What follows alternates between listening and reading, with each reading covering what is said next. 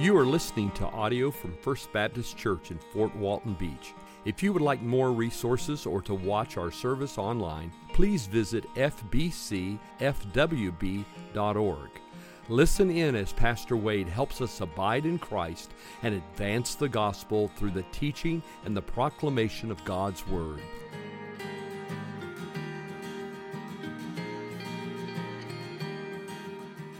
You can turn to the book of Psalms, Psalm chapter 12. Psalm chapter 12, we're going to look at this psalm. It's not a very long psalm.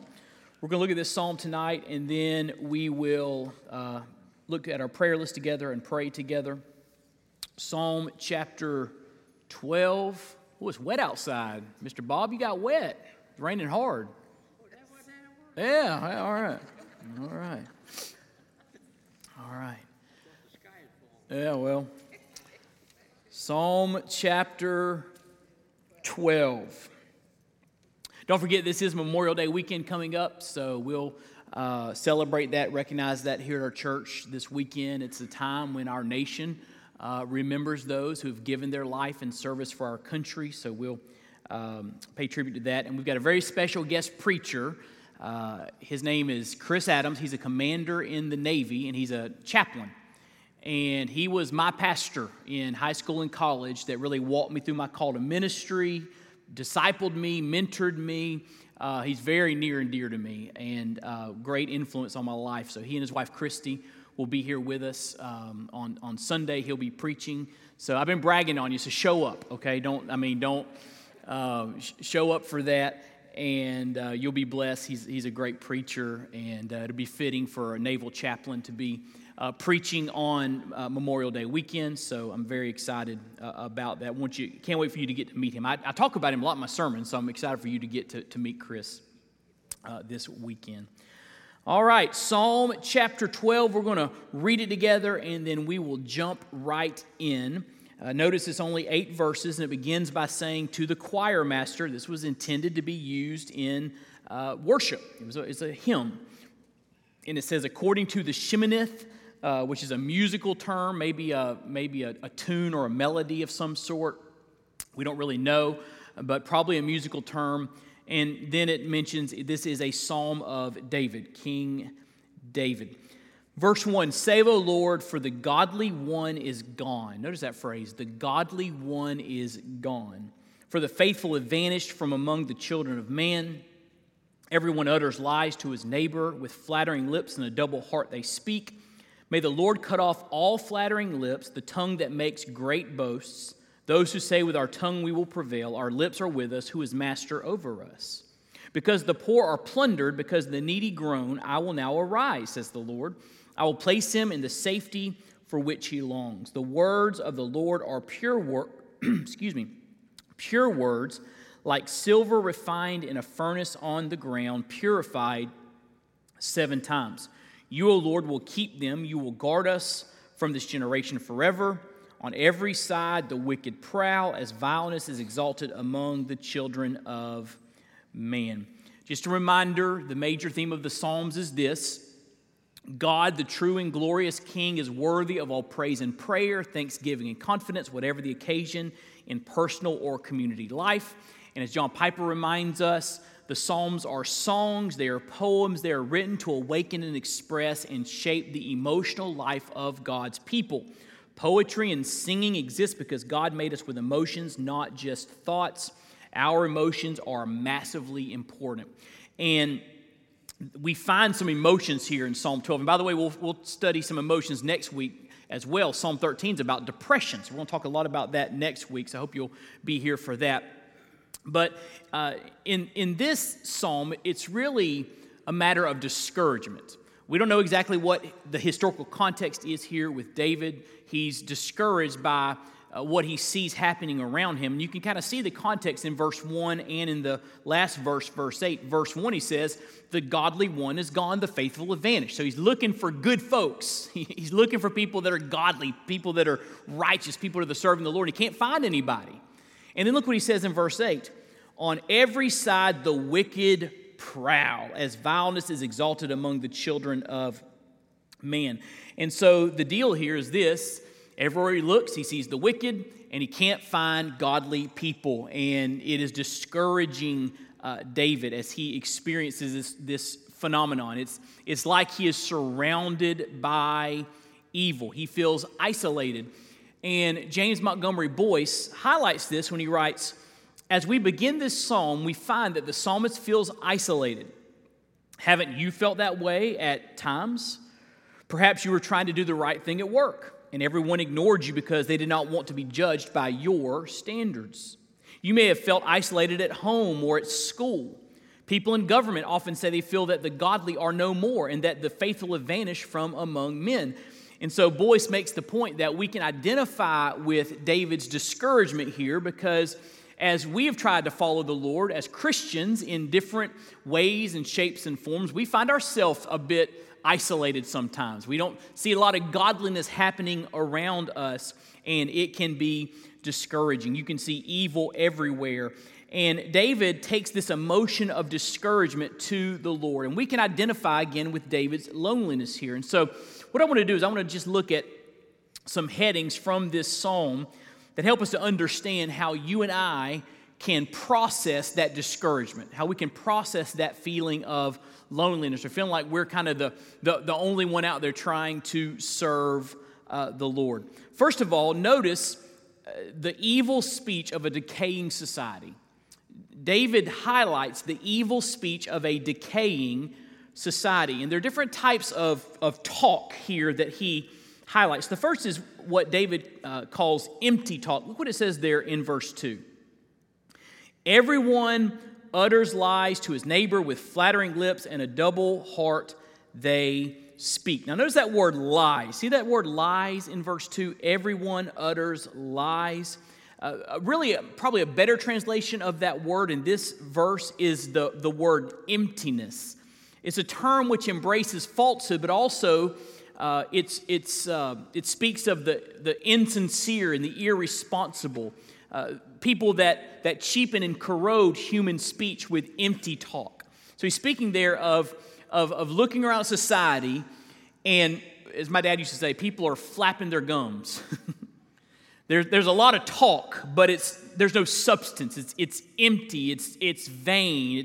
It just has nothing of weight or value. Empty talk. Secondly, there's smooth talk that David highlights there in verse 2.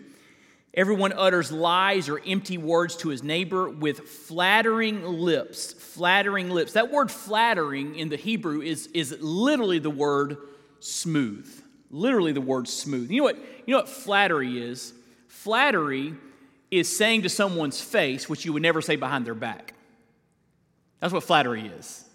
You're trying to gain some sort of standing with them by getting them to accept you more, like you more based upon your speech. You're trying to kind of make inroads into their emotional life, thinking they will like you more or give you more influence because you are flattering them with your speech. So smooth talk here. He says, everywhere I look, there are the ungodly that are smooth talkers, flattering speech.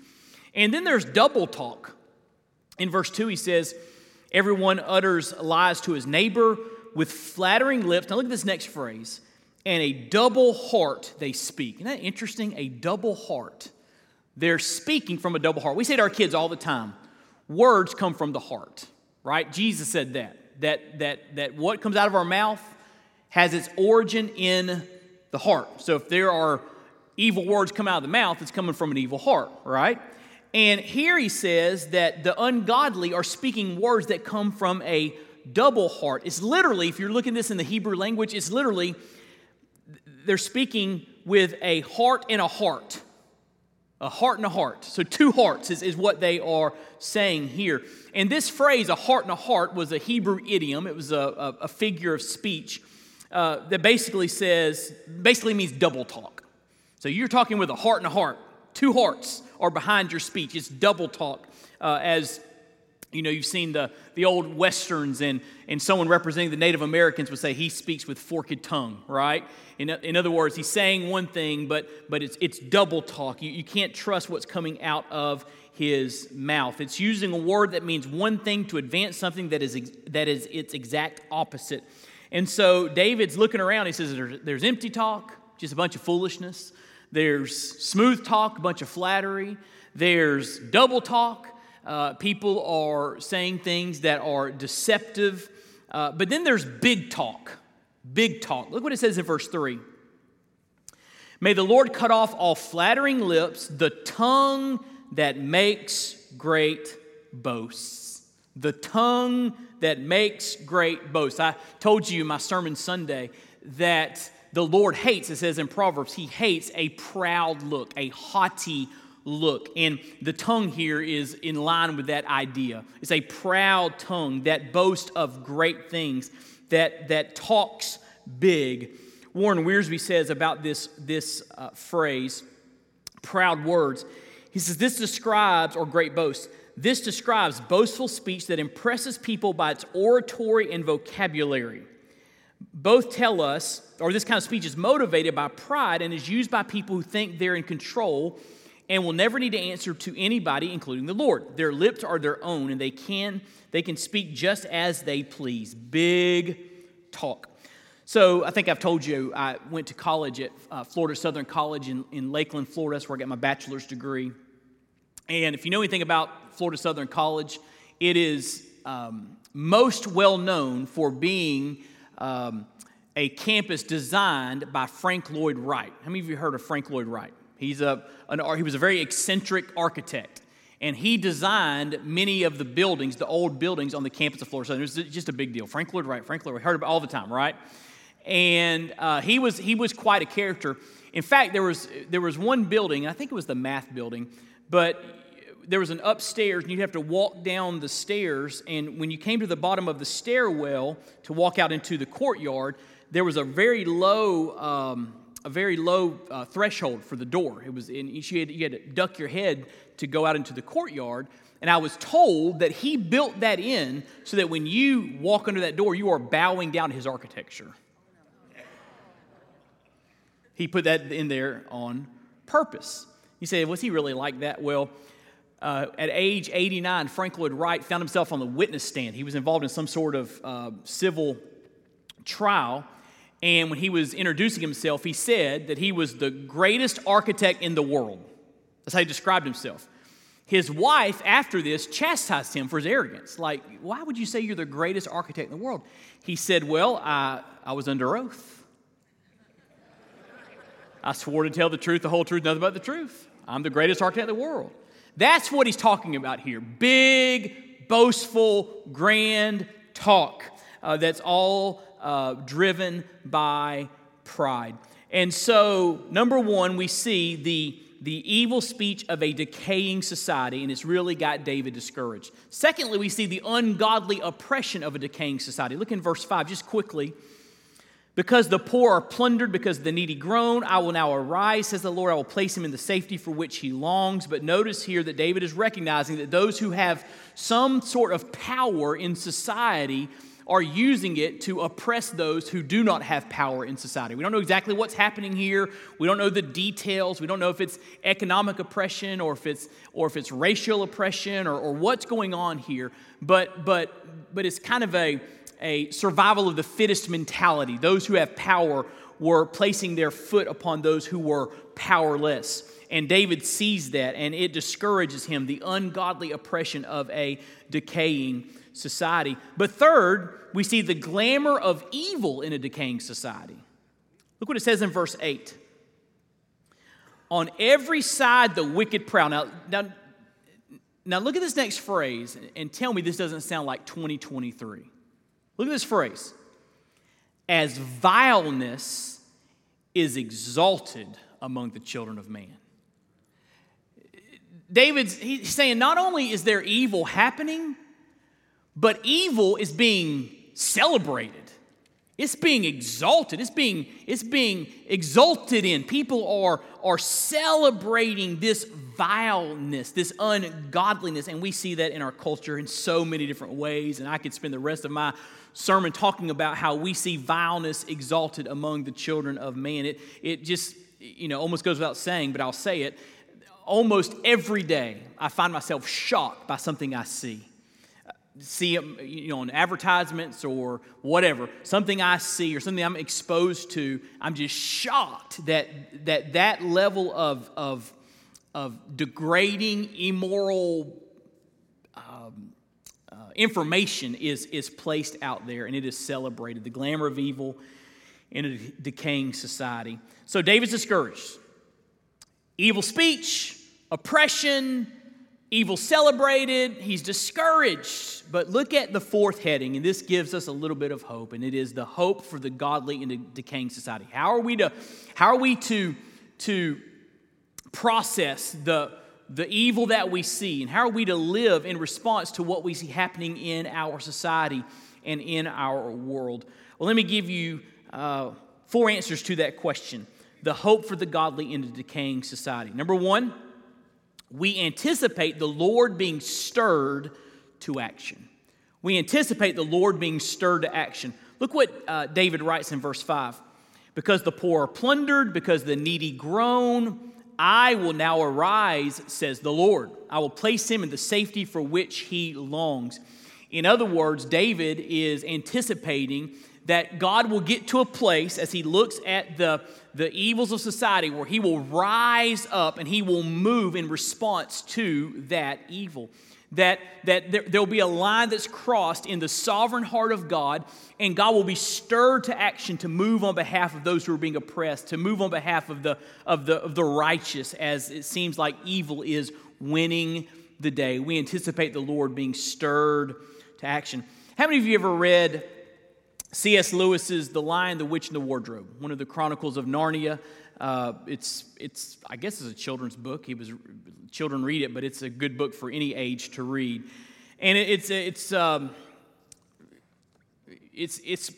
in some ways an allegory of Christianity, and there are some pictures of Christianity in that book. And there's a Christ-type figure named Aslan. He's a lion, and Aslan is powerful, and Aslan is the king of Narnia. And when you read Lion, the Witch, and the Wardrobe, these English children find themselves in the land of Narnia, and it's winter, and there's a evil white witch who's in control, and it's very, very bleak, and the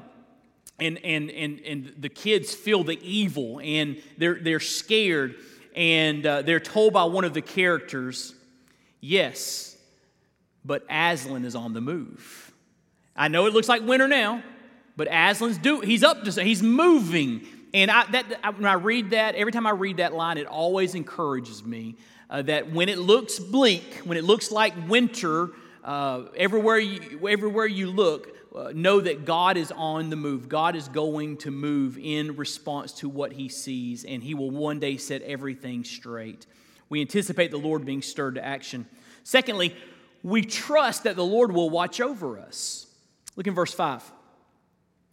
Speaking on behalf of the Lord, I will now arise, says the Lord. David quotes the Lord, and he says, I will place him in the safety for which he longs. And so he's saying here that God will watch over the innocent. God will watch over the righteous. God will watch over those who are trying to do the right thing. We trust that the Lord will watch over us. We trust that God is our protector. He is a very present help in times of trouble. He is our refuge, and we live as Christians under the shadow of his wings. We trust the Lord will watch over us. And I've said this to you before, and we'll say it a lot through our study of the Psalms, but God, if you're a Christian, you know God personally. You're in a covenant relationship with him, and because of that, nothing can touch your life unless God allows it. Amen? Nothing can touch your life unless God allows it. If he allows it for a purpose. We abide in the shadow of the Almighty, Psalm 91. And so we trust the Lord will watch over us. Number 3, we rest on the firm foundation of God's Word. The firm foundation of God's Word. Look what it says in verse 6. In contrast to the big, flattering, deceitful, empty words of the ungodly, look what he says. The words of the Lord are pure words, like silver refined in a furnace on the ground, purified 7 times. You, O Lord, will keep them. You will guard us from this generation forever. We, as Christians, as we walk through discouraging times and see discouraging things, we can find our sure footing on the Word of God. He says a couple things about the Word of God here. First of all, he wants us to understand the Word is pure. The Word is pure. Look at the imagery he uses there. The words of the Lord are pure words, like silver refined in a furnace on the ground, purified 7 times. 7 is a number for perfection. And if something's been purified 7 times, that means there's no impurity in it at all. And the idea here is that God's Word is mixed with no impurity. His Word is pure. Hold your place, but look over in Psalm 19. We'll get to this in a couple months, but look in Psalm 19.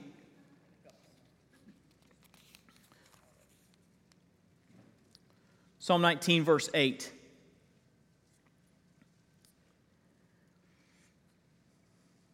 The precepts of the Lord are right, rejoicing the heart. The commandment of the Lord is pure, enlightening the eyes. The fear of the Lord is clean, enduring forever. The rules of the Lord are true, righteous altogether. More to be desired are they than gold, even much fine gold, sweeter also than honey, and drippings of the honeycomb. God's word is pure. As you hear me say all the time, God's word is truth, because it comes from God, with no mixture of error. Charles Spurgeon writes this about the Bible, which is God's word to us. The Bible has passed through the furnace of persecution, literary criticism, philosophic doubt, and scientific discovery, and has lost nothing but those human interpretations which clung to it as alloy to precious ore.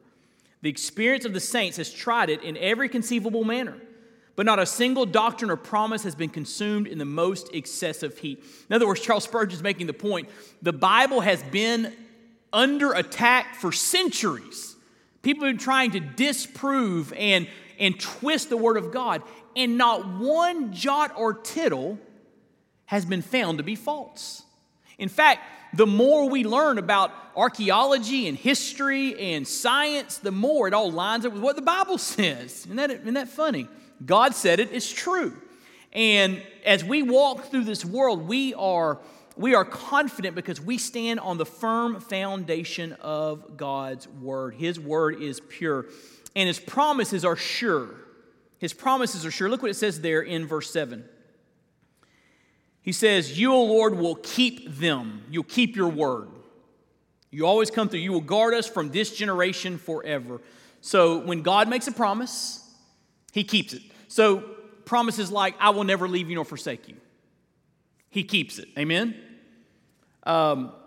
Promises like, I turn my ear to hear you when you pray. He'll keep it, right? God keeps His promises, and we can trust Him because His promises are sure. Dale Ralph Davis says this, what an immense relief to have a steadfast God in the midst of all the falsehoods and infidelities of life as we know it. Our God has spoken, and His promises are true. He always keeps His word. And I think about, I try to be an honest person by the power of the Holy Spirit, but sometimes I don't even keep my word because I just get forgetful. You ever forgot something before? Like, Claire sends me to the grocery store on my way home, and she's like, hey, I need bread, and I need milk, and I need some fruit.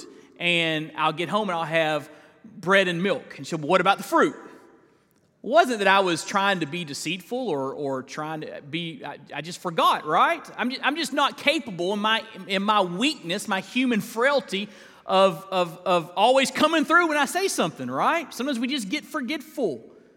But aren't you glad God's not like that? Aren't you glad that when God speaks, when God makes a promise, He always comes through? And yes, I go back to the grocery store and get the fruit, okay? So I know you're wondering that, all right. So His promises are sure. And so as we look around and we see flattering words and big words, boastful words, and empty words, we can be grateful that we have this word, amen? We have the Word of God. And David finds his sure footing on the Word of God. And then last, hope for the godly in a decaying society.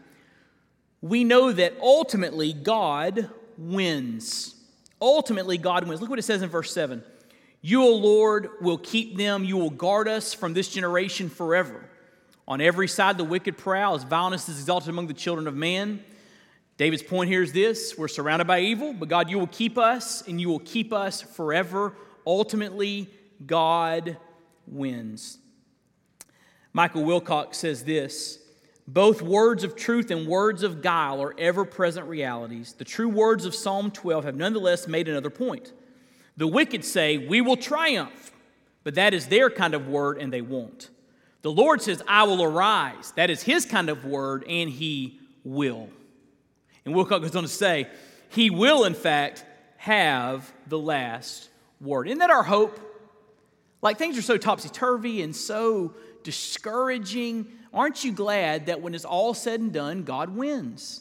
I mean, we live in a fallen world. It's beyond us fixing it. We can preach the gospel. We can see lives change and the gospel make a difference in our family, in our community, in our world. But ultimately, we're going to experience the fallenness of a fallen world until we get to heaven, right? But God's going to fix it. God's going to return. He's going to send his son Jesus, who will set everything right and rule and reign as the perfect judge of the universe. We know that ultimately God wins, and that gives us great confidence in the here and now. In other words, we've read the back of the book, right? So when Claire and I were in Memphis, we had just gone up there to go to school. There was a couple, a family we knew that were from Perry, Florida. So we knew them a little bit through some other connection. We weren't real close to them, but we knew who they were. They knew who we were. And they knew we were in seminary, and Claire was in pharmacy school. And so they had 2 daughters, and they asked us one night to babysit, because we talked to them some, and they had to go out for something. And so we went over there to be with their children for a few hours. And so Claire and I were there, and she was playing with the girls while I was watching football.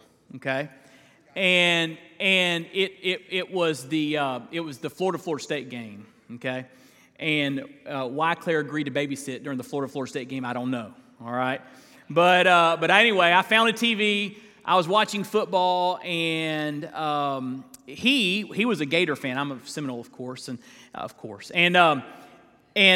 he was recording the game, the old VHS, VCR days. Remember that? And so it was a close game, but Florida State won. Okay, and I was excited about that. Well, he comes walking in the door and says, "Don't tell me about the game. Don't tell me. And he immediately goes to the VCR, rewinds the tape, and begins to play the game from the very beginning. Okay. Claire's talking to the mom and talking to the girls, and I'm kind of watching the game with him, and I was so relaxed.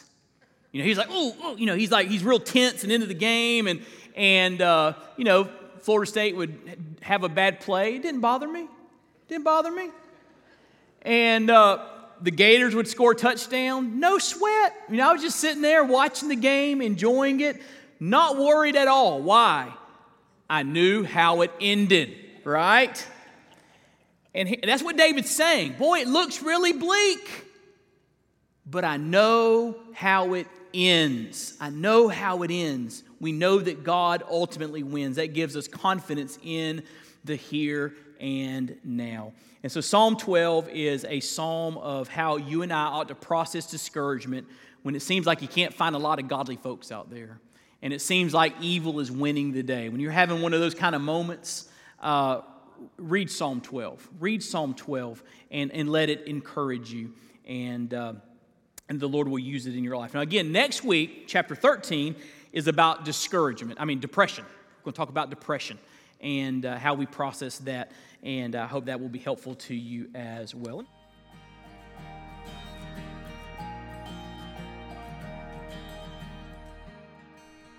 Thank you for listening. We pray you've been encouraged and inspired by God's Word. May the Lord richly bless you.